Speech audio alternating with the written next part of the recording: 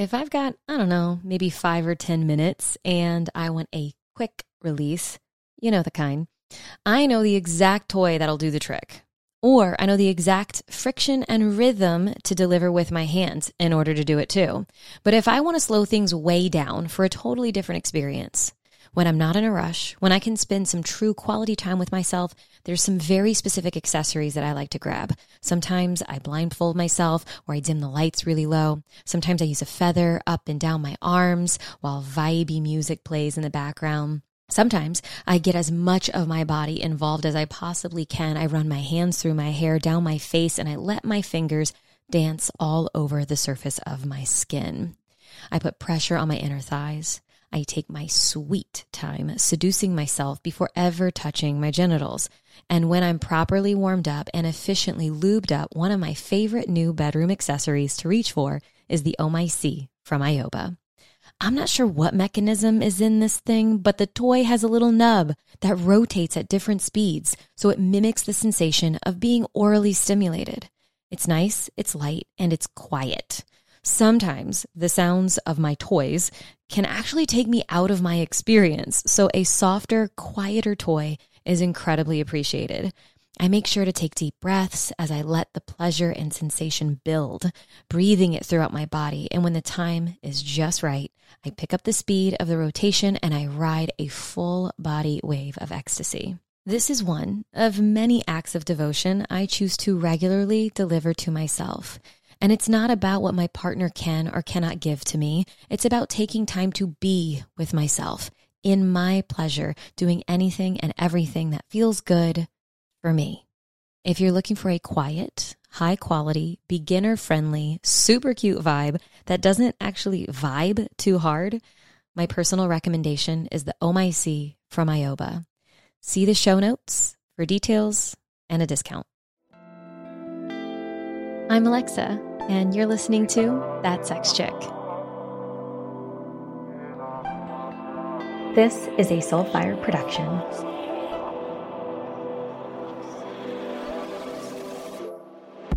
What up? I hit record just in time to get that what up, which is perfect. You two, thank you for agreeing. You know, I had to put the pressure, you know, I had to like pull you kicking and screaming to have this conversation with me. So, you know, happy to. This is, goodness, I'm sure going to be such a full conversation, even though I have specific topics that I want to get into. But I know, just being y'all's friend, that I get so much value and our conversations can go so deep. And it's like, okay, well, let's just have a 15-minute conversation 3 hours later, you know? And I'm like, holy shit, so much of my life is about to change. And I love sharing space with the two of you. And I'm so fucking honored that I get to call you some of my best friends. And welcome on to That Sex Chick. Thank you. It's mutual all the way. Very much. I love you and Jordan because we'll like have a conversation or share something and you guys will go and do it and come back and tell us all about it. And it's like better and better and better. And it's just like rapid implementation. All of the learning and growth that happens when we come together is really amazing. For real. I know I've told you this many times, but our listeners haven't heard this. So when we all first became friends and started becoming friends, it was just the weirdest, coolest unfolding and synchronicities left, right, and center, and the threads of connection, and the fact that all of us, you know, our friend group were in all these different locations, and all of a sudden we were all in Austin, and then hanging out at y'all's place, and we had a really beautiful day together. I don't know how many details of that day y'all feel comfortable with me sharing, but I'm just going to skip to the end where we were all talking post experience. And I remember laying in the first house that y'all had in Austin, and we were kind of laying in the backyard looking over the landscape and the trees, and it was so beautiful. And there was Libby on this little tapestry of sorts, I'm pretty sure, or maybe we were just laying on the grass. I don't know if my memory serves me fully correctly considering what that day entailed. But in my mind, we were on the grass and Libby was just in this wise oracle space. Like I'd only met you a couple of times. And so to see, you were just speaking about relationships and depth and vision. And I was like, who is this person? I mean, I knew, okay, Libby, that's Libby, but I saw you in such this different light. And I was like, wow, this chick has codes. And you were talking specifically about couples having vision and knowing where they are going.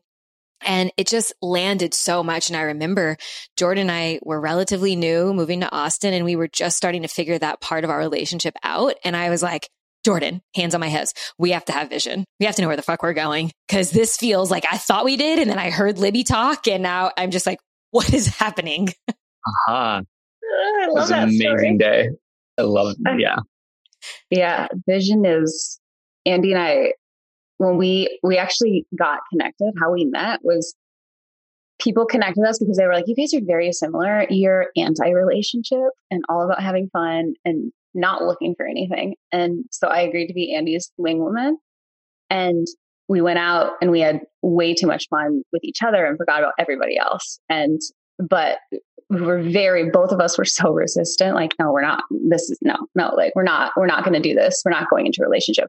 But then once love happened and we realized, okay, this is different. But in order for both of us to even be open to it, we like had to have a vision that was compelling for us, where we were like, okay, we want a relationship that does the opposite of what all of our past relationships have done. Like we want one that actually expands us and like has this experience and live and be more, not feel like restricted and condemned in certain ways, or just Yeah, we bonded on our love for freedom and travel and adventure and exploring.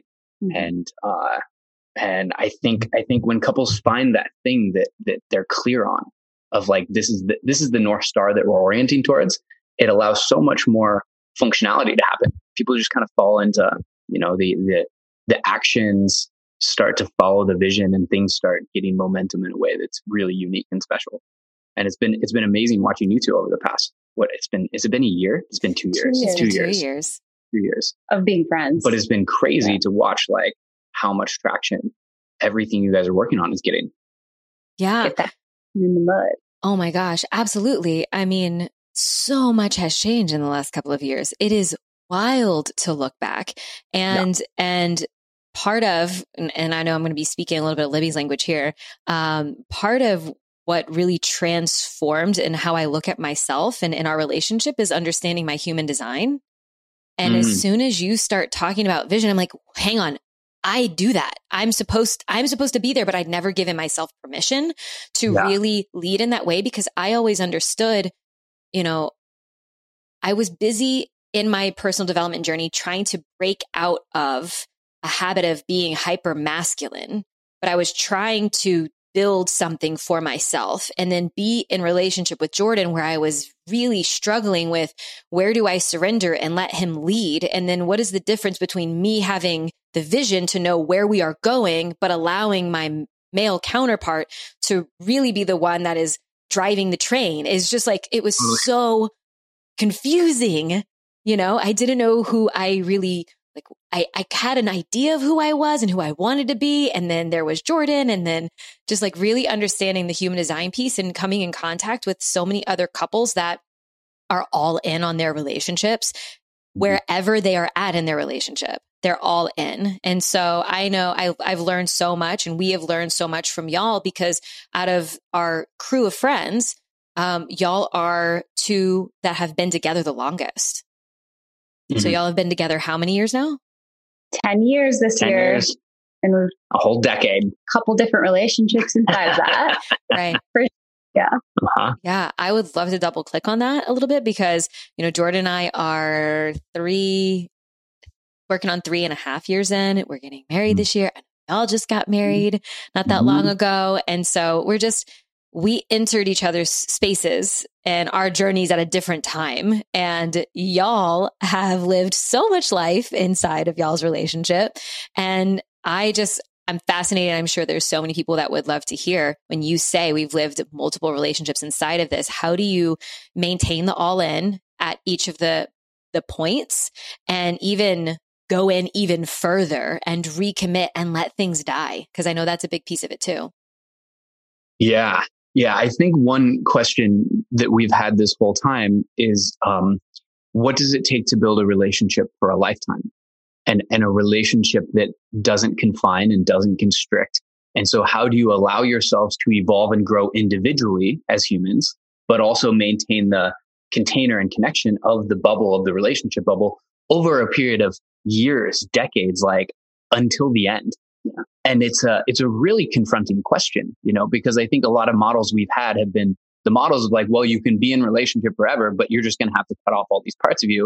And then those parts of you don't get to evolve. Yeah.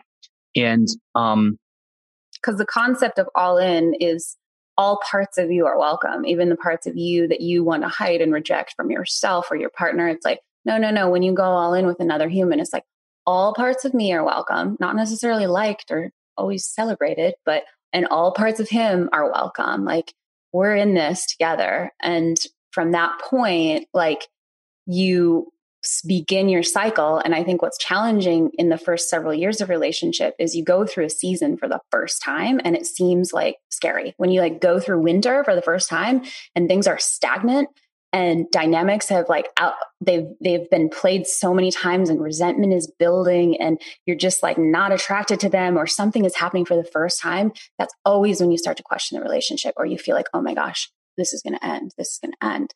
But what we started to track was like, just like the 4 seasons, it's like you go through 4 seasons in relationship, like you go through a phase of expansion where you're like growing and building all this momentum. And then when you get so much expansion, you go into chaos mode where you're like, oh shit, I can't keep up. Like what shit is hitting the fan. Mm-hmm. And then you spend enough time in chaos and you're like, okay, let's get serious. And like, let's figure out how to be more stable. Right. And then when you spend so much time in stability, you start to get bored and stagnant. And so what we've tracked in our own relationship and then in other relationships is these seasons are all welcome. They're all part of the cycle and to trust them. And the key is to be able to pinpoint where you're at and tune into how to keep the energy flowing. Because when we get stuck is often when, you start to really spiral downwards. Yeah. So I think with this exploration of what does it take to be all in for a lifetime, one of the things that you cannot ignore is the fact that you will go through death cycles and you will go through transitions. We call it the relationship death cycle. It's inevitable. You come to a point where like what happens is you as an individual transform, and like the part of you that operated in all these ways, you're like shedding a layer, and you shed that layer with one person, but then it creates ripple effects here.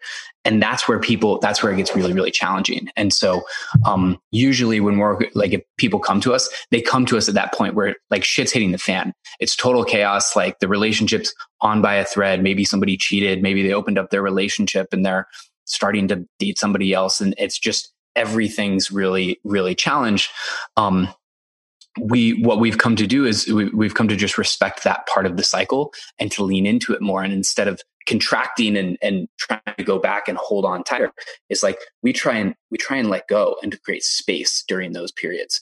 And so we went through a couple iterations like that. When we say we've lived multiple lifetimes in this relationship, or multiple relationships, we've had different contexts at different periods. And we've had different periods of like creating space where we were in relationship, but also still kind of single in our own world at the same time, if that makes sense. Yeah. Does it make sense? Yeah, for sure. And I'm curious. So when you say people come to me or people mm-hmm. come to you, it's because you work with people in this way now. And I am so like, we need more people who are doing this work, really, because so many people have the experience that you just mentioned, Libby, where it's like, oh, I'm seeing winter for the first time, and I like don't know what to do, and maybe they stray or something like that, or like tension happens and everybody bears down and clinches, or there gets to a point where you're looking at someone and you've been together for 10, 15 years, and they come up with some shit that's been bubbling under the surface for so long, and it all of a sudden rears its ugly head, comes out in this ugly way, and the other person looks at him and goes, I don't know, who the fuck are you? I don't even know who you are anymore, but that has been festering inside for that length of time. So how do you, instead of fighting and thinking, oh, I'm just not with the right person, letting the same patterns play out over and over again, how do you look at your person and say, you are my person and I I'm not going to fight against human nature, and I'm not going to fight against human psychology, and I'm not going to fight against all these things. And instead, I'm going to work with you. I'm going to treat this as magic and something that's going to propel the collective of us and each of us individually forward so that we can do this shit all over again. And guess what? That's fucking living. Yeah, completely. That is living. Because what is the alternative? The alternative is opting in for neutrality, which sounds so boring. And terrible. And just like not a fun way of living the rest of your life. No. And I think that the challenge is that, you know, the natural inclination is to think that it's all over. And the reason that we do that is because usually every past relationship at that point has gotten to a point where you're like, oh, this is the end, and then it ends. So that's the only belief structure that you have is like, oh, this is the end. You don't, it's hard to see when you're in the depth of winter. It's hard to see the vision of what's possible when you're up against the challenge of it all. Yeah, because there's some truth there too. It's like something is ending. Like there's a way in which this way one's acting or thinking needs to end in order for the relationship to live on in a way that is alive and growthful, and not let's compromise and clam down and pretend that we're happy and start to grow more and more distant over time. And so, we've gone through 2 death cycles, and it's a really high stakes time. You know, I remember when we were going through one of ours, like I was seeking out counsel, and all of my single friends were like, yep, it's over. You need to leave. Like you can move in with me. Like it's like, I've got you, sister, which was like nice. I needed to hear that in ways. And then all of my married friends were like, had totally different advice. And so it's like such a precious time that needs to be really taken seriously and protected, and be very careful of who you're listening to. Like not only listen to yourself, but also being aware that who's actually talking within me. Like, is it the little, you know, avoidant attached little one in me that's like driving my bus right now and going to drive me off the cliff? Like that's not who I want to be listening to, you know? So it's a delicate period that we respect a lot. Yeah, absolutely. Yeah. And because of these conversations that I have had with y'all, and I mean, just being in the work that I am in as well, I feel so much more relaxed about, it doesn't mean shit's not going to happen and I'm going to go through it perfectly and I'm not going to feel things. It just means like, oh, it's like at the beginning of 2021, Jordan and I had our ticket was up, you know, it was like, oh, okay, this is happening. And I remember looking at him on New Year's. It was like moments before we did the countdown, and I'm looking at him and tears are pouring down my face. And I'm like, we are about to go through a thing that is, it like made no sense at the time. It was like some silly little thing that was unfolding, but it had the feeling of this is packing a big punch, and we don't actually know just how far these ripple effects are going to go. And I remember looking at him and I'm like, this is the shit that makes you the husband that you want to be, and the father that we want and you want to, this is it. And he's just like, how do you feel it so much? I'm like, I feel it. And he just got to rest in the fact that like some shit was going on.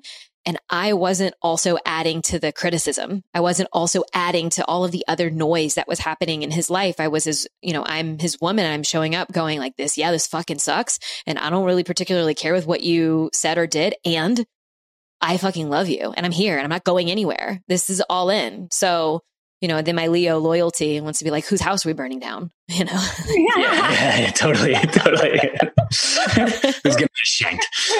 Yeah. I'm like, going to get my pride. I'm like pacing around so. It's so beautiful, Lex. And I love that you're pointing that out, because this is where relationships are tested. The love is tested in the darkness. It's not tested in the airy fairy when everything's going well. That's where you find what people are made of, what relationships are made of. And that's where, when everything is going well and you look back on things, those are the defining moments that make the relationship work. And sticking through them and doing like you did, of being like, hey, I love you. And all of these things are happening and I'm here.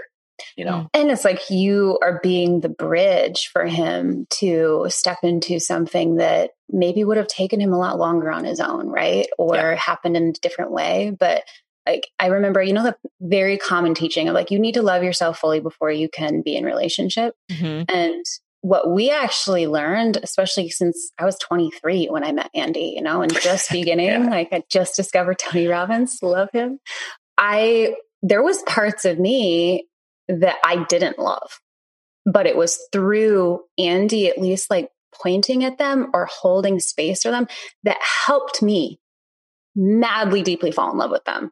Like it still had to be me doing the falling in love, but there was a way in which like that alchemy that happens in a committed relationship, so much is possible. Mm-hmm. So much is possible. And so like the theory or the idea I think that people can get stuck into is like, I can only do these, like I need to be single because then I'm allowed to do all of these things.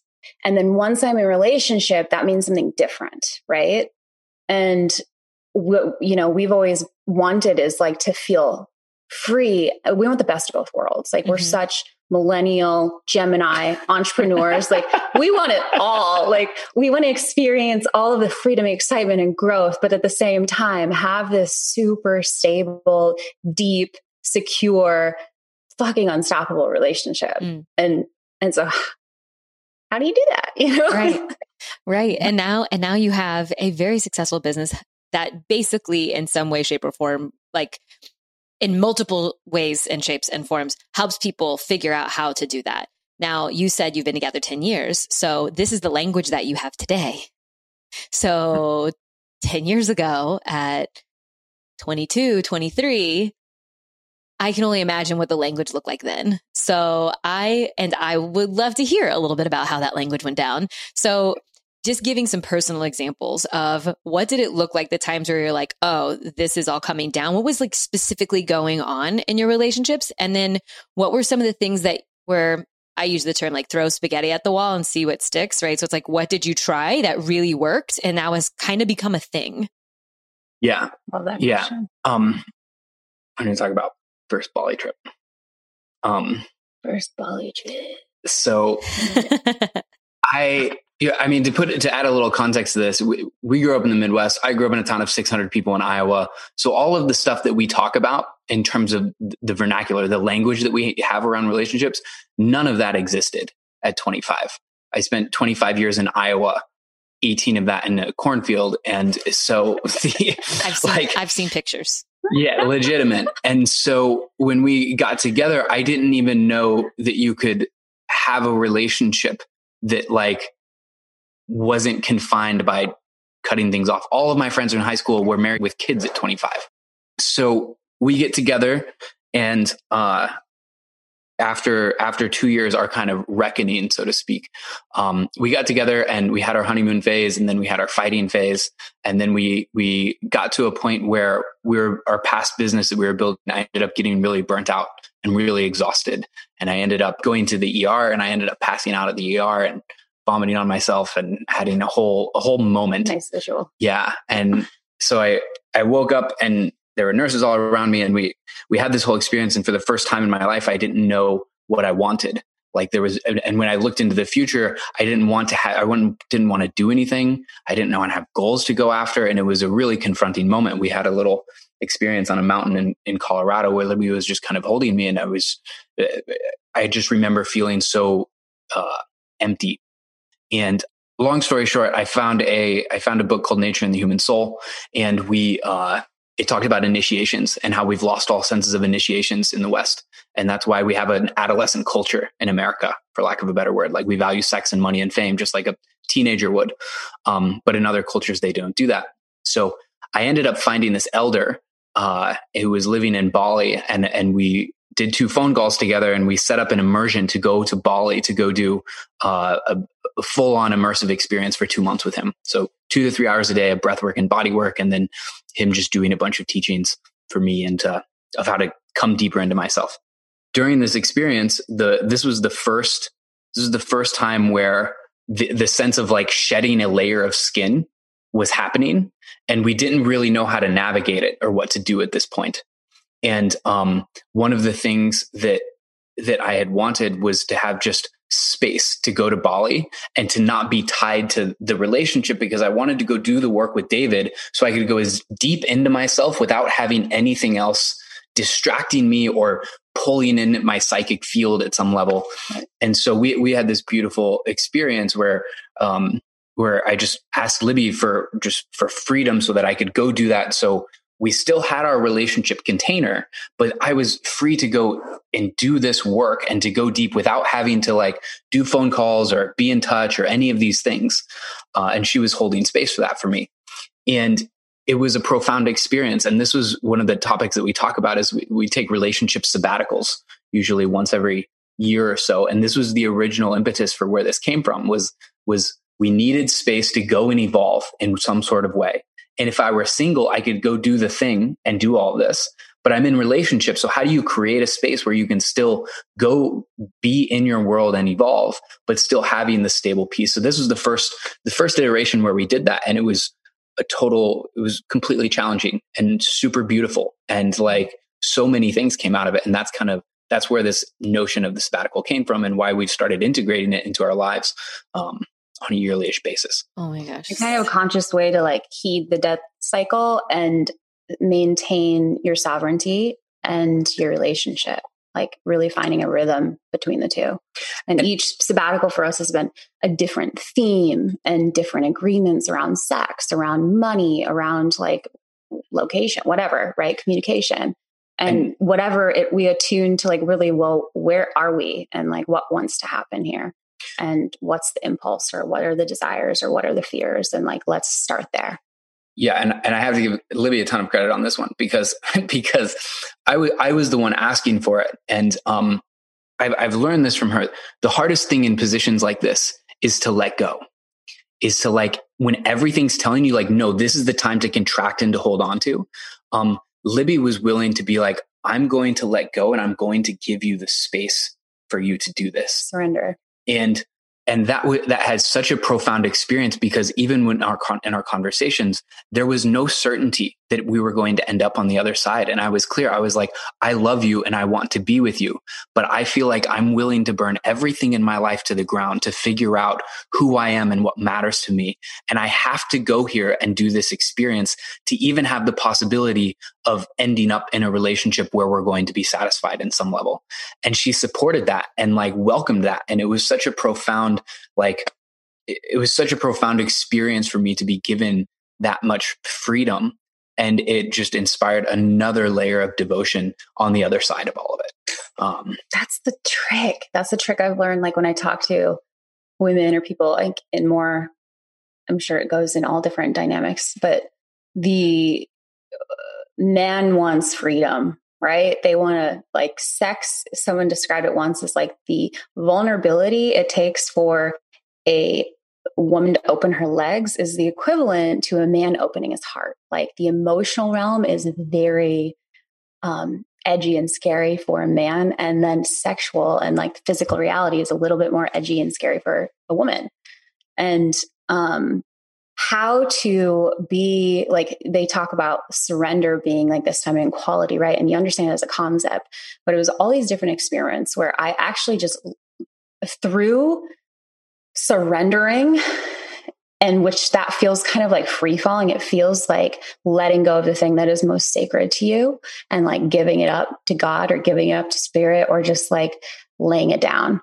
And without knowing, what's going to happen on the other side, it's terrifying, but it's also uplifting. Like so many times I've had these experiences of surrendering and then literally getting everything and then some that I've been wanting and trying to get via control or manipulation or tit for tat or some sort of exchange.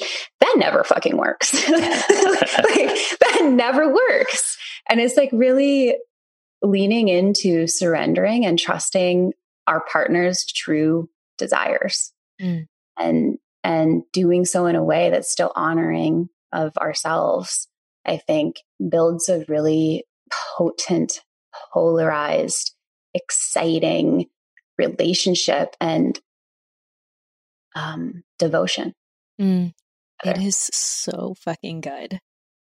It really is. It really is. I mean, that was a lesson that I had to learn over and over and over again, that I couldn't get what I want by, quid pro quo and by putting all these agreements or rules, which are not boundaries. I was trying to control the situation, and this idea, I mean, so many people could hear what you're saying. They're like, oh yeah, good for them. They could do that. And like, you're talking about early on in your relationship, you were able to start figuring this out and give it a try. And what I say to those people is that the relationship that you're like, yeah, good for them because you couldn't see it in your own. I can only imagine what that relationship is really like. I can only imagine what dynamics are at play, what traumas are being played out potentially. And I can only imagine how much more room for growth could be available if someone was like, you know what, I'm just going to try this other thing out. Instead of bearing down, I'm going to let go and I'm going to be okay with the fact that this might end because it might.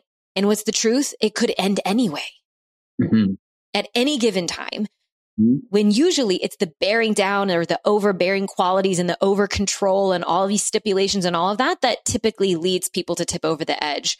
It leads to resentment. It leads to, when you just said the word polarizing, for those that are listening that don't really know what the concept of creating polarity, you want to be attracted to each other instead of being repelled apart. And so this space and giving this freedom and all of that will create that I miss you, the distance makes the heart grow fonder kind of thing. And like, oh, I'm able to experience myself and I'm so appreciative of my partner and I have this space and this freedom. Like, wow, I can't wait to fuck her next. When most people would be like, oh yeah, right. You're just trying to get a hall pass.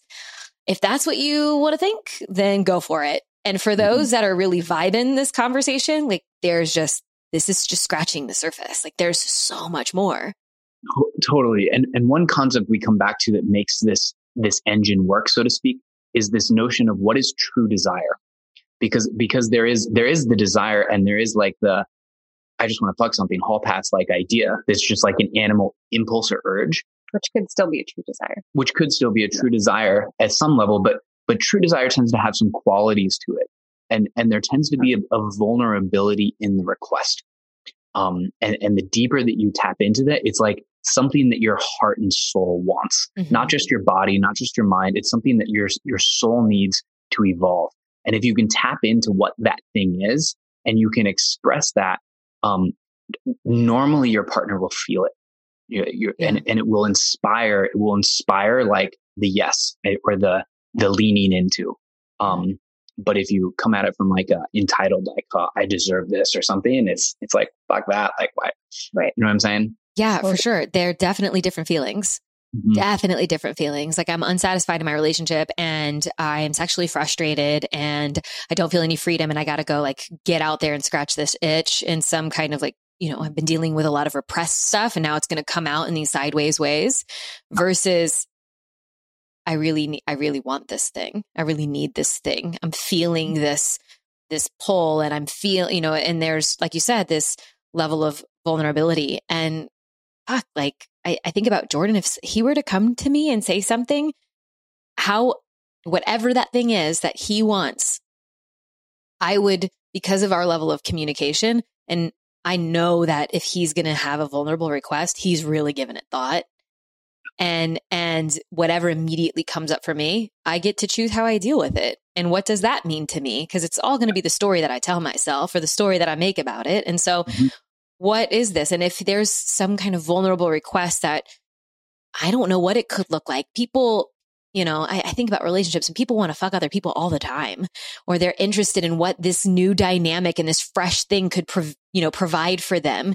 And I'm like, I can't imagine Jordan doing anything like that or bringing anything like that to me now, but that doesn't mean I don't want to be prepared for if that ever happens. I'm not trying to call certain situations into my life, but I'm also like, I'd like to be prepared if mentally, how will I handle it if he's like, I want to go have this sexcapade or this adventure, or I want to go on a sabbatical and I want freedom and space where we check in maybe once the whole time I'm gone or whatever. And I just want to be like, okay, if you made the request, you get to do the thing and have this faith and this trust that it's going to all shake out the way that it's supposed to shake out.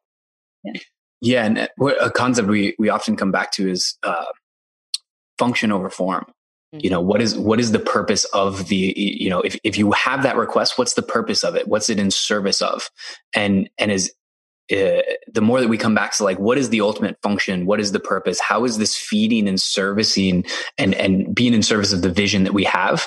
The form becomes malleable, and the form is like, okay, well, we might do this thing or we might try this thing, but we're moving towards the same direction, the same North Star at all times. Mm-hmm. So I want to put the little spotlight over on my girl Libby for a second, because you just mentioned, the time when the sabbatical was something that you were leading the charge for, and I know, Libby, you've had an experience. I mean, at least one that I know of, where you are more or less leading the time or the space apart. And I am curious what that looked like for you. And then at some point in this storytelling sesh, I want to start talking about how you found your way to BDSM. That's a great I would one. be upset if we made it all the way to the end. I'm like, great conversation, and we didn't talk about that thing, because I really like that story. But yeah. Okay.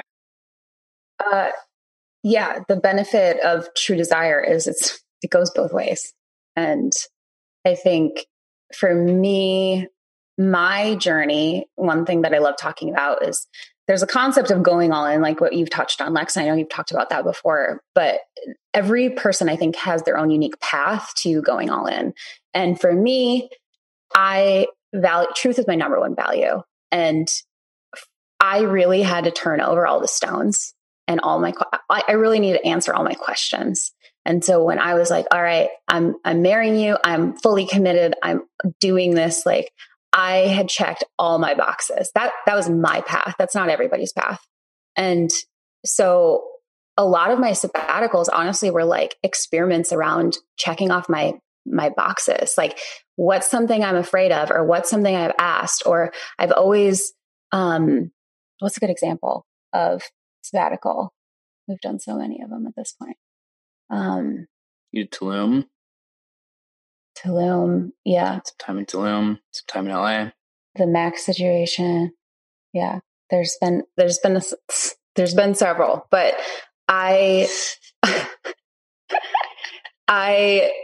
have gotten to within a container, and Andy and I are huge experimenters, and what we've learned and what supports longevity and security is that these experiments always have a beginning, a middle, and an end.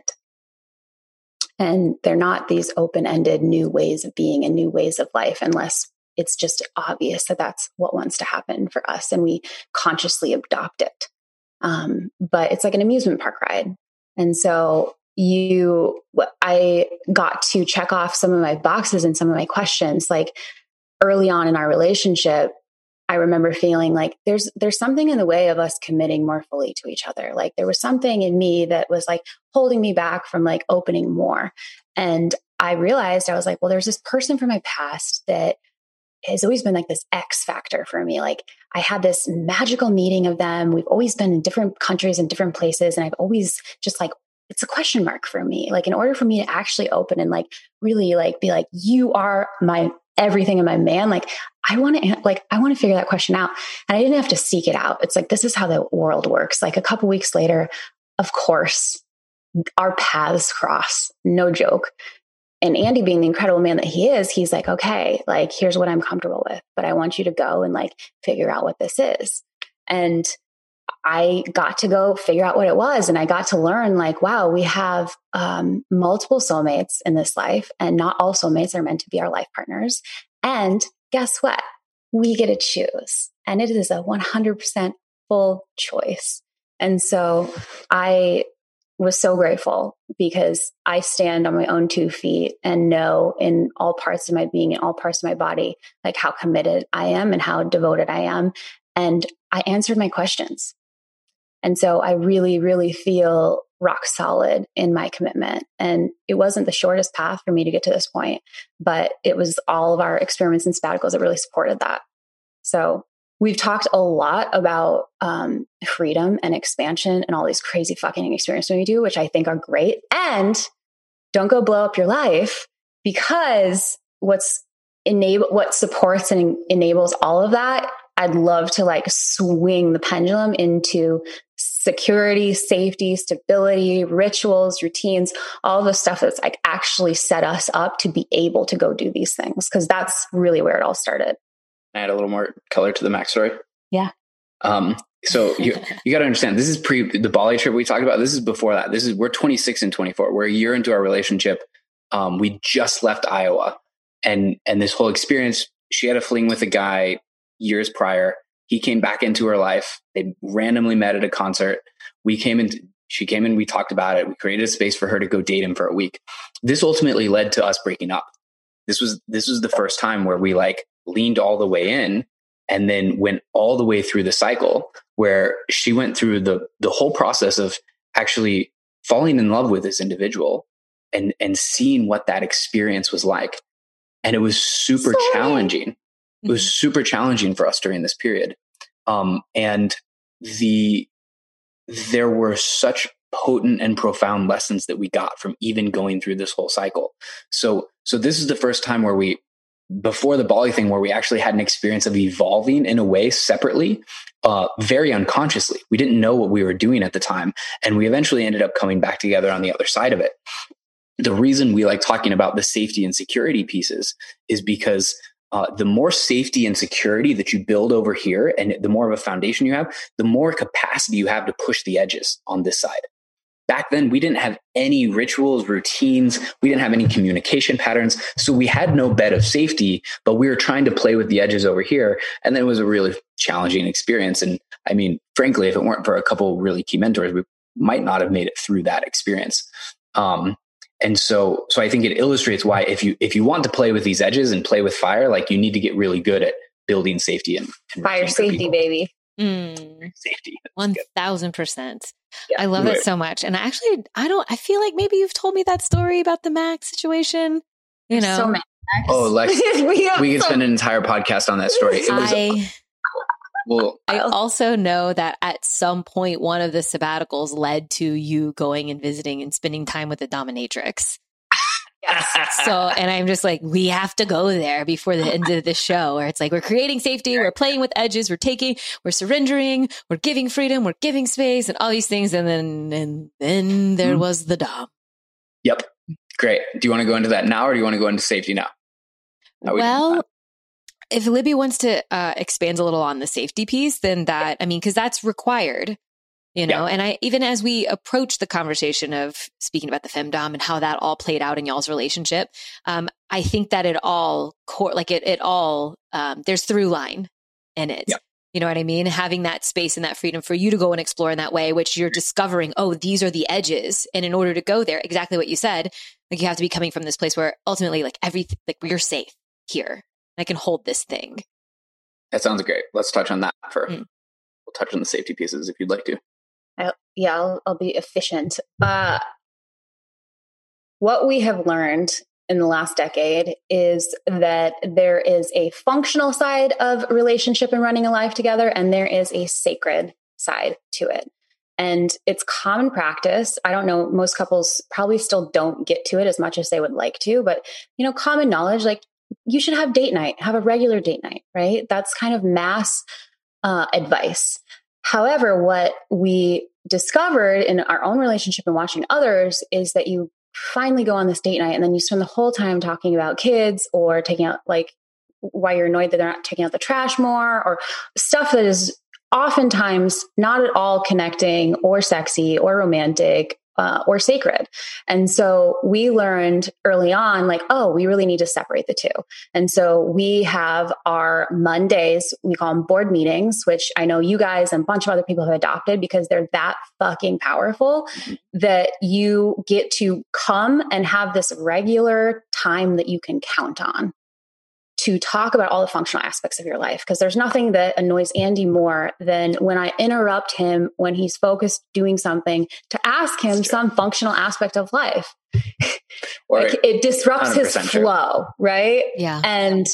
And so having a regular space in our relationship that we can both count on to bring, like, okay, what are we getting Mom for Mother's Day? Okay, what are we, like, what's our schedule look like this week? When are we doing ritual? When are we doing all this other stuff? We have our whole agenda, right? It kind of morphs and changes over the years. But that is something that we both can rely on. And it takes a lot of what couples can fight about from just like general miscommunications. Like, I didn't know you were having friends over tomorrow night and I was going to have my alone time. Like it really takes all of those unnecessary quiffs out of the equation because you're addressing them. And so that's board meeting. And then on the other side, sacred date night, basically. And we started with, going out and getting dressed up and having a night downtown. And where we've morphed and changed is like, actually now ritual is date night in, where we really view and walk our relationship as a spiritual path. And when we go to ritual, it's like going to church. And it is like, you can have any conversation outside of ritual, but when you bring it to ritual, like you have my full attention. Like I am consciously choosing to bring all parts of me and be as open and slow and dropped in as humanly possible. And it's like, that's where decisions get made. That's where visions come through. That's where like the deep, slow, expansive, new type of orgasm seems to be had is in this container of ritual. And so that's become really like the heartbeat of our life.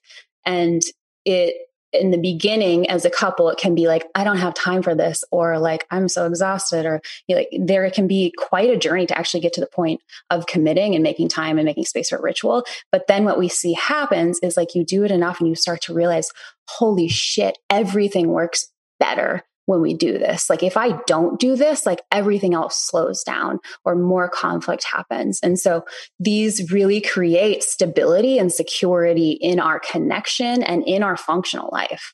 And so it's two practices that we just really, if there's anything you take away from this interview, it's something I highly recommend for couples. 1000%. We adapted the relationship board meeting after several conversations with you and then started talking about it. And then people were like, how do I do this thing? And so then we made it a PDF. Here's a walkthrough, questions to ask yourself. Here's where you drop in. Here's where you consider adventure and consider your cycles and consider this. And here's how you close it. And it is one of our, the want, will, won't list is by far the best producing freebie that we have. But the relationship board meeting is right behind it. It's all over our website. It's like, if you can take anything, like just start talking, have a designated time where you're not having that type of conversation trickle into all the other parts of your world too. So at the point of this recording, we had Jordan's dad at our house for several days. And then the day after he left, Jordan's mom came into town for several days. And so she's here with us now. And this caused us to skip our board meeting where we acknowledged we haven't had a time to check in. And so right as I was going to record this, no one knew what the hell was happening. I'm like, I just looked at him like, Fridays are podcast days, and it's just like, he doesn't even know it's Friday. I'm like, why would you plan a call at the same time that he's downstairs about to start doing breath work. Mom's just, hanging out. Bryn's come in. The dogs are playing and barking. I'm like, people, we didn't have a chance to drop in, and we felt it. We feel it every time. And now we instead of getting upset with the other person, we go, we take responsibility. I'm not going to throw my shade or my frustration at him because I know that I equally played a role in not finding a time, even in the midst of the chaos of having family in, for us to drop in. And let me tell y'all, there is not a single damn time so far that we have gone to do our relationship board meeting that I have not come with resistance. Yeah. Oh yeah. I cry almost so every time. For both of them, it took us a long time to get it. And then it can last like a year minimum. And then what will happen is like the results become so potent that it becomes a heartbeat. And if you get the experience that like, oh, you miss it and then you really crave it. It's oh my gosh. Yeah. Yeah. And I think there was resistance. There was certainly resistance for me because there's always some point of contention that would come up that we would have to process out. And it's like, why do these relationship board meetings take 7 hours? And I just hate processing all this shit, but it is important. And the processing has gotten less and less over time, like that length of time where we can just say a thing and take it and move in stride. And we've had so many different iterations. Like, do we start by going through the calendar? And if he pulls out the calendar too quickly, I panic. I'm just like, my calendar overwhelms me, and like the phone and all the things just get my system flooded very quickly. And so then he tries this softer approach. And then I'm just like, get to the point, like there's no win sometimes. And I'm like, you know what? This is just going to be sticky and crunchy, and there's really no way to win except to just go through it regardless and to stick with it regardless. So just throwing that out there to anyone that's like, oh, we tried it and we didn't get far, or we don't like it. Yeah, good. You didn't get far. It's like starting to work out and expecting yourself to be an Olympian athlete right away. It's like, put your time in, because it took us it was like this last year where we're like, we are fucking so good at collaborating now compared to the last 9 years. Like, this is a new level of flow that we're experiencing. And I think it really is that hard. It really does take that much time, and it's really, really worth it. I think that we're only able to have a business together now in the way that we do, and the way that we have been functioning, because of the two things that you just outlined, because of the crunchiness and the stuff. And I kept saying no to going into like fully dropping in and doing business together and having him work with me for Sex and Love Co. So I think the resistance was because of a lot of like, we can't even get through a relationship board meeting, which is something that we help so many other people with. And this is so sticky for us, but the exercise, putting in the reps, the way that we communicate even about business now, it's just, we're communicating. It has lost its sting at times, and it has lost its charge at times. And because there's just a lot of acceptance, like there's some points in time where I'm looking at it, I'm like, this isn't going to change. And so I can keep fighting you on this in the way that you're describing this and the way that you're showing up here, or I can simply choose to love you for it and through it. And we just get through conversations faster. Cause I'm like, oh, okay, I'm good. And as long as he doesn't try to change my mind on things that I feel very strongly about, we're great. We're really great. And then the other piece is the ritual. There are times when we're hitting it like consecutively week to week. It is some level of ritual. And when I say ritual, for everybody listening, it's we have a process, and it starts in a particular way. And there might be meditation, and there might be journaling, and there might be some speaking time, and there might be some quiet time, and there might be touch, and there could be various substances involved. There's certainly lots of red lights and textures and all kinds of like vibey, juicy goodness.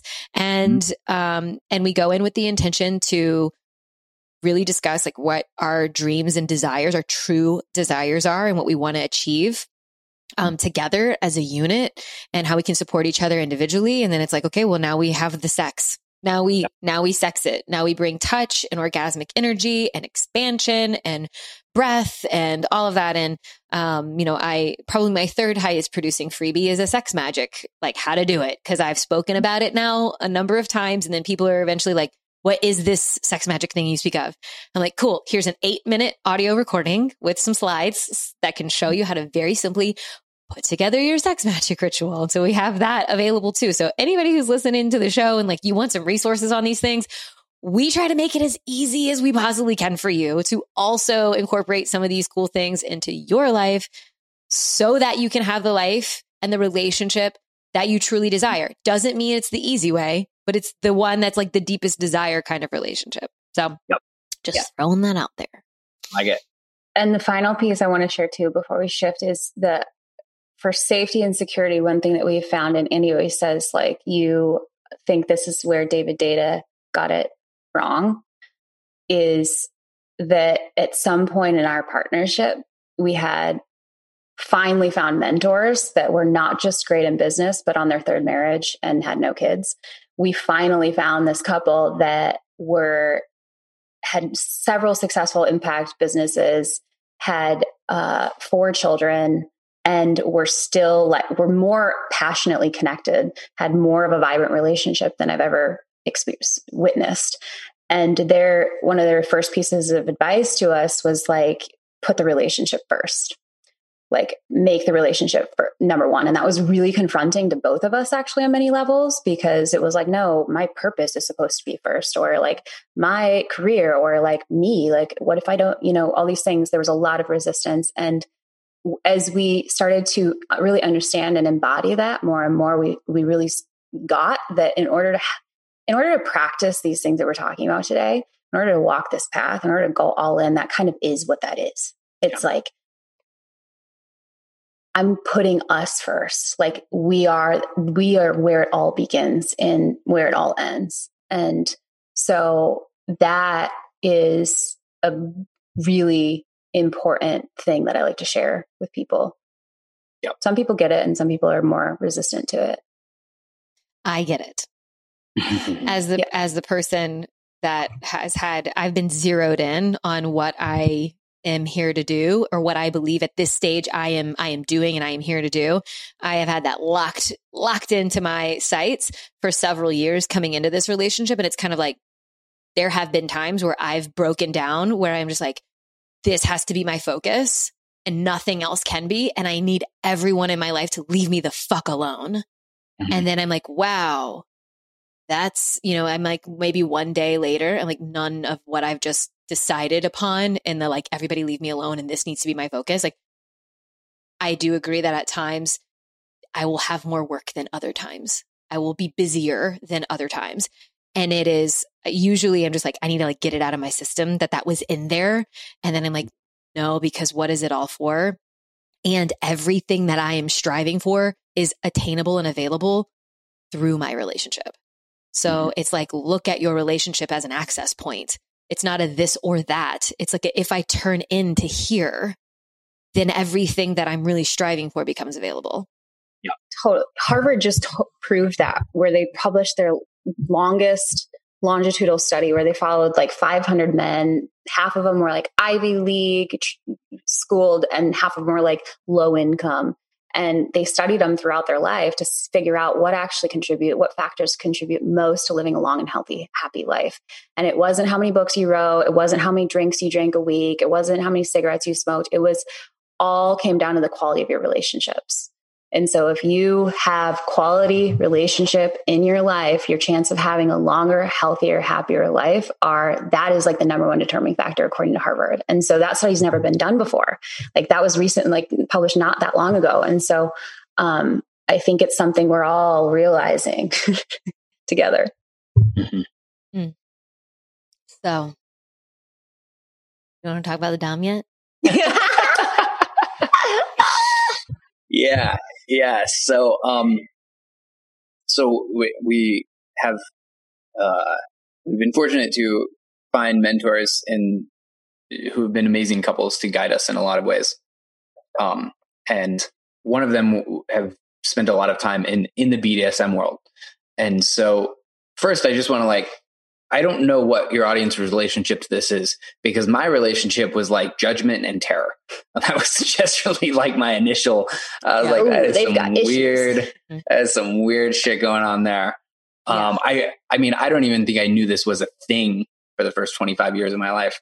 And, so yeah, we got introduced to like a rope workshop when we were 25 and 23, 26 and 24. And it was one of those things that was like, it was simultaneously like a turn on and disgust at the same time. Like there was like this weird mix of both. The most erotic situations have both of those things and a lot of those things. I think you should always pay attention when that happens. Like when you find you're repulsed by something and really attracted to it. Yeah. No, why is my dick hard? Gross. I'm so wet. This isn't happening. Right. This isn't. Yeah. So it had always kind of been on the radar, and then having mentors be really into it, and then learning through some pieces there.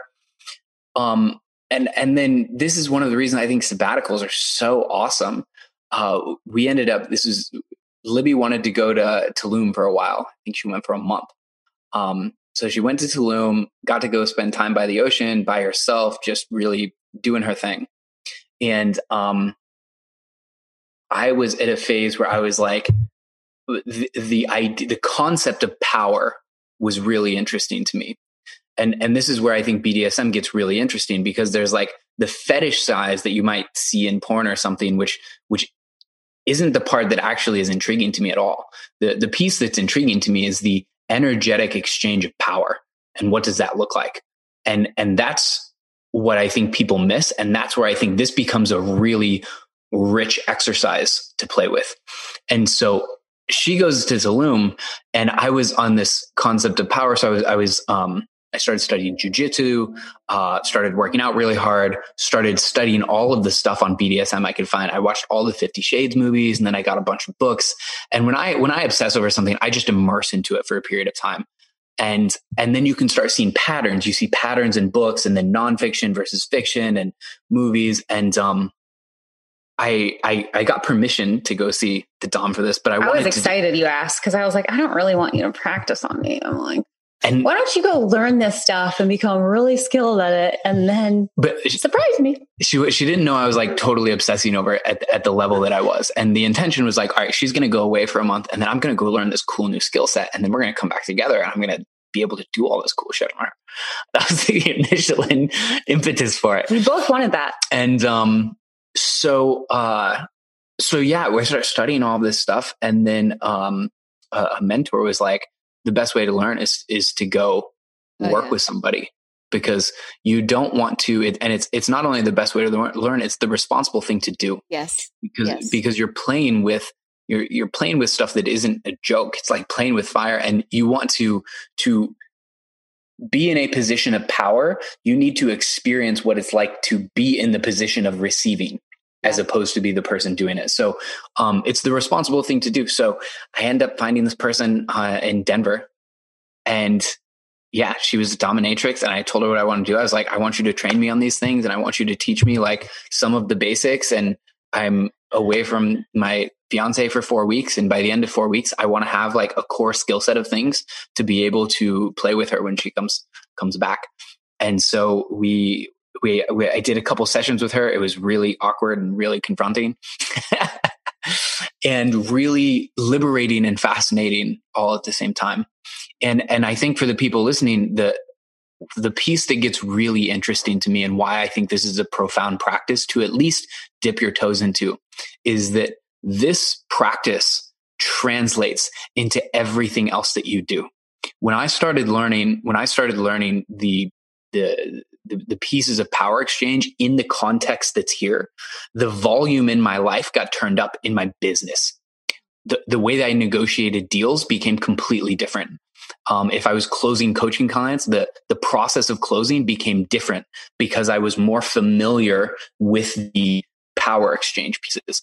And that's where I think it gets really, really interesting. You know, you see it in Hollywood movies. It's like powerful dudes. Like there's like this weird thing that they'll have with it. And it's never the dude. It's funny because I listened to a bunch of books. It's never the dude that's like the middle manager. It's never like a Michael Scott who's into BDSM, you know, it's like, it's always somebody who's like operating at a really high level. And there's a reason for that.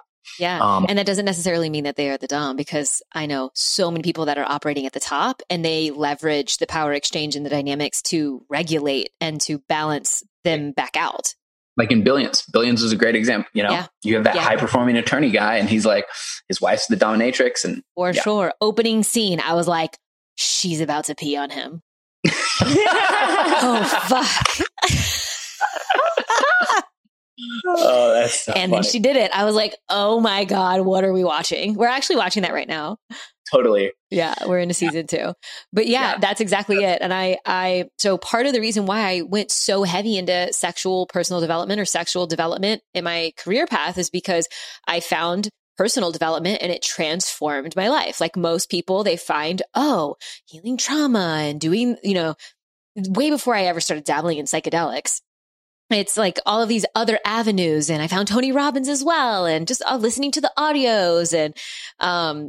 And I realized that a lot of this growth and this expansion that I experienced in myself and in my life was so profound and so beautiful. And it didn't directly translate into my sex.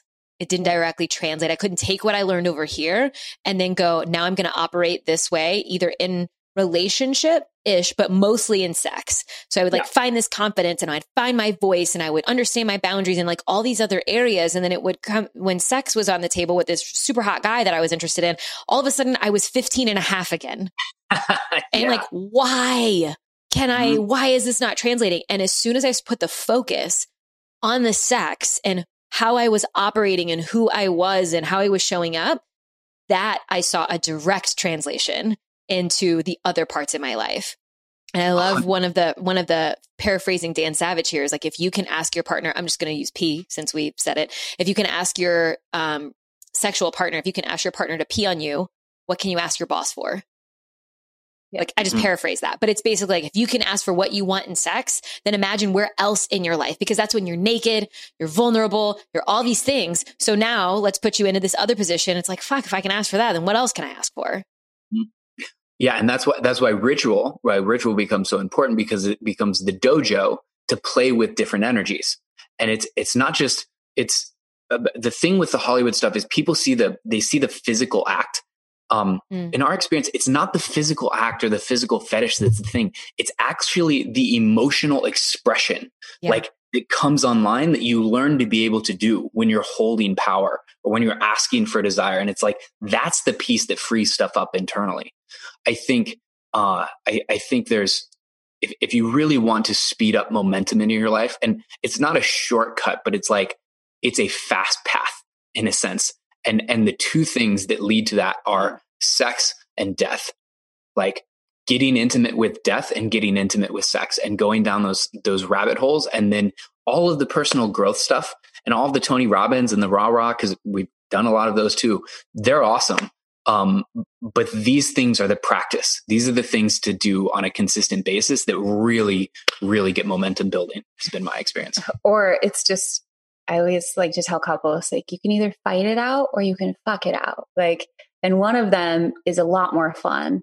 And you get to work out the dynamics and you get to work out the energies in a physical way. And sometimes half fights are just like sexual frustration or like needing to feel your partner because they're not being fully present or whatever. And so that can all happen in sex, and it's like a reset button. And so you can, not fight for several hours and then. For sure. Yeah. I oftentimes, like, Jordan has one particular story that he tells over and over again about when we were at that, were y'all at the animal party? Yeah. I was at the animal party briefly. I didn't stay the whole night, just a little bit. So we had just gotten little, and she was like maybe a week old, or she was a week old to us. She was like 5 months old. And we're talking about my puppy, French bulldog. And I remember we like showed up and I was late, and I had that was before I got the time. My relationship with time we've been doming it out of me. Just so you know, for every minute I am late for something, I get a spanking. And I don't think I've said that publicly on the show. So like, we have this dynamic that plays out, and there's some elements of like domestic dom that happen that like, I need it. Yes, I am an adult. I am also a child, and I fuck things up by being late. And so anyway, this particular story, I was late. Life was all frustrating and like a whirlwind, and where was Jordan? And we have a car and he's trying to drive the bus, and there was probably all kinds of other shit. And he arrives, and we hadn't had sex maybe in a couple days, maybe a few days. And it was palpable. Like, I couldn't look at him without being like, I want to fuck your world up. Like, you're the only outlet that I have right now. And I'm frustrated with myself and everything. And at one stage, I pulled him into one of their extra rooms and got on my knees. I was like, I'm sucking your dick, and it's not for you. I was like, I am about to suck your dick, and it's for me because I need to calm down. And then as soon as we rounded it out, it was like it was like, we don't even need to say anymore. It's done. It's done. Like, I looked at him like, you're back in flow.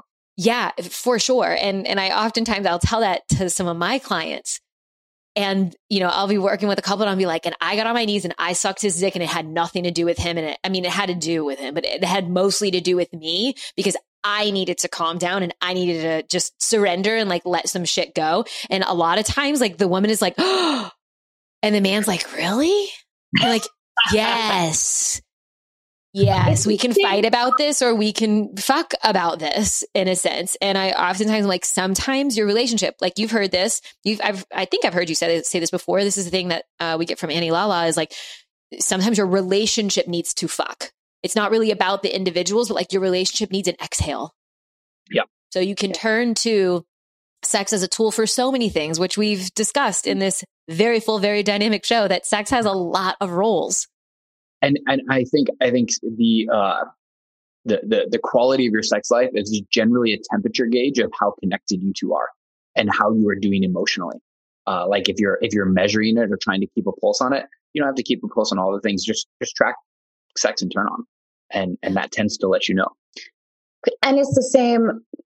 I mean, you could be just as much in church right now and have someone preaching to you that if you're going through a hard time, you just really like give to others, like be charitable to others. Like it's the same fucking concept, but expressed in a new domain. And so like, that's the whole joke that we're all playing out, where we're like, well, my path is better than your path. It's like, no, we just want some fucking friends on our path so that we can have podcasts and people who like listen to this and they're like, yes, thank you. This really resonates with me. Like the whole waking down through my body, through my relationship, like that resonates more to me than going to church on Sunday. And for some other people, going to church on Sunday, that is their jam. And I'm like, rock it out. Like the concepts are all the same. It's just the expression of practices are different. Well, I really appreciate that. As the recovering Catholic I am, I super duper appreciate hearing you say that. And it sounds kind of kinky, and I dig that. Mm-hmm. So it's like, this is my church. Like your temple is my tabernacle. I saw a meme the other day, and it said, and it was an image of a woman at confession, and it said, and it had the priest had his like hand on his head, like, oh, not again. And the quote was, I know this. The quote was the woman saying, "I'm sorry, Daddy, I've been a bad girl," and the priest was like, "I tried to tell you, it's forgive me, Father, for I have sinned." Same shit. One of my favorite things. Well, there's many favorite things that I have about working with Bryn. And so she calls God Sky Daddy.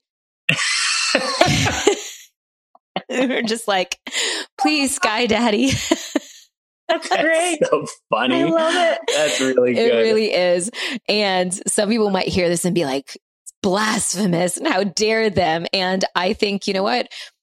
Living in that way, I have a lot of shit to work through because I grew up in that way. And I'm so glad that I have levity and humor that I can fall back on. And I still have such mad respect for the creator, whoever the creator is, the universe, magic, divine, and all of that. And I'm so glad that I've been able to take some of the things that I learned, that transmute the trauma into some really erotic experiences. Transcend to include. Definitely. I mean, of course, I love the fact that I was able to have an intimate conversation with two of my best friends for my show. You know, like life. Future topic. I want to do, you just touched on the piece around like time and how your relationship with time is changing through polarity and through like a level of like leadership and following. Mm-hmm. At some point, I want to do a conversation with you about that topic. Sure. Farther down the road, because I think that is a very, very rich one that applies directly to life, that makes life potent, fun, and all of the things. So bookmark. There's a lot, and there's still so much to be, and without trying to dance too far around that rabbit hole, without diving in, there's a lot of things that I would like to change or transform about my habits and the way that I show up in the world. And Jordan, it's effort for him to dom me in a sense and pay attention and track some of the things that he's paying attention to and tracking for my betterment and for the betterment in our relationship. And there's some things that I funnel in his direction that's similar, but not quite the same. And, it's a commitment on his front, and it's service. And I want those things. It's not like he has power over me and I'm being a bad girl. I mean, just people and their misconceptions and their, preconceived notions and whatever. That's fine if you want to hold on to those really hard. And if you want to loosen your grip, just know that there's so much beauty and stuff that you like can't even possibly wrap your head around that is available through using that as a practice. So agreed.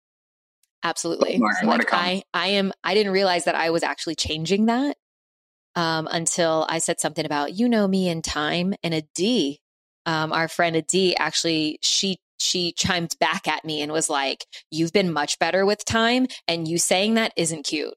And I was like, oh, okay. That little child's a teenager That's now. Right. Yeah. And I was like, you're right.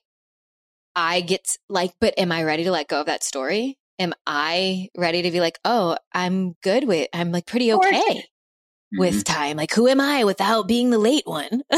And I like introduce myself and I'm like, hey, by the way, if you ever invite me to anything, just expect I'll be 5 to 10 minutes late. It is not directed to you.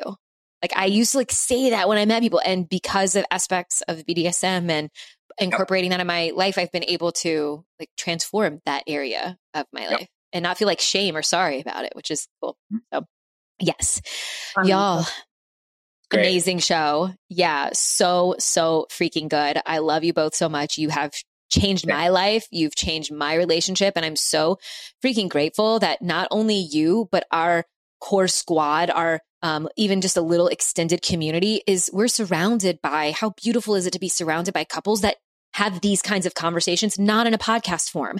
Like we would have had this conversation just any random Saturday or, or Thursday, whenever we have women's group or something like that. Like, and you, Andrew, like going with the guys and y'all having your men's experiences and creating and curating initiation kind of experiences for yourself. And we just continue to go deeper. And it's so special to be surrounded by other people that are all in as well.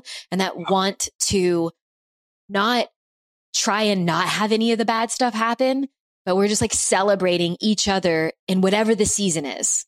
Yep. It's like, oh, it's so-and-so's turn to like be in this shit. Let's rally. Yep. What do you need? And then it's like, ooh, okay, they're transitioning into spring. Let's like celebrate them. And like, oh, over here, now we've got a little winter action. It seems kind of fallish, So, and it's just so fucking good. Thank you both. Yeah, I want that for everyone. That is what we came to Austin looking for. And I feel so grateful that we found it. I feel so grateful that you and Jordan are part of that, because we love you guys so fucking much. And so fun to do this show, Lex. Really appreciate you bringing it on. Same. Oh, yay. Okay. So my last thing, people, we spoke about what you two do very brief, like little tiny pieces. Do we say, okay, when you work with couples and that kind of thing. So y'all are in a similar field. You're in my niche, which I love, because y'all are the only friends of the whole crew that we can vibe out on sex, love, relationship oriented work subjects. So people, if they want to work with you, if they're like, I like this dope, rad couple and I want to work with them, or I want to meet them, or I want to interact with them more, they will find you at theartoflove.com. Yes. Correct. Where else? Anywhere else? Or that's the best? Well, there's 2 ways to work with us currently around, I coach with individuals and couples in relationship. And then Andrew is building our publishing company through The Art of Love right now. And so we are helping to inform more people who are struggling in relationship with more skills and tools by partnering with thought leaders who have incredible courses and using Andy's incredible Midas marketing touch, getting it out into the world and expanding. And so if you fit into one of those categories or none of them, we'd love to still chat with you. Holla. So. Email Libby at theartoflove.com. And then email me, Andrew at theartoflove.com. And that's it. Sweet. All right, y'all. Well, I'm going to hit end on this recording, but I'm sure we'll sit here and chat for another minute or so, but I love you. I love you. I love you. And also Senga, who is your rescue pup that is sitting in your lap this whole time. She's been such a good girl. Oh, and I love Senga too. Thank you for being on the show, and thank you for being in my life, Drishes. Love you lots. Much love, Lex. Mwah. Thanks so much for listening to today's show. If you loved it, be sure to subscribe so you never miss a new episode. And if you extra loved it, make sure to leave a 5-star review. I'll see y'all next week.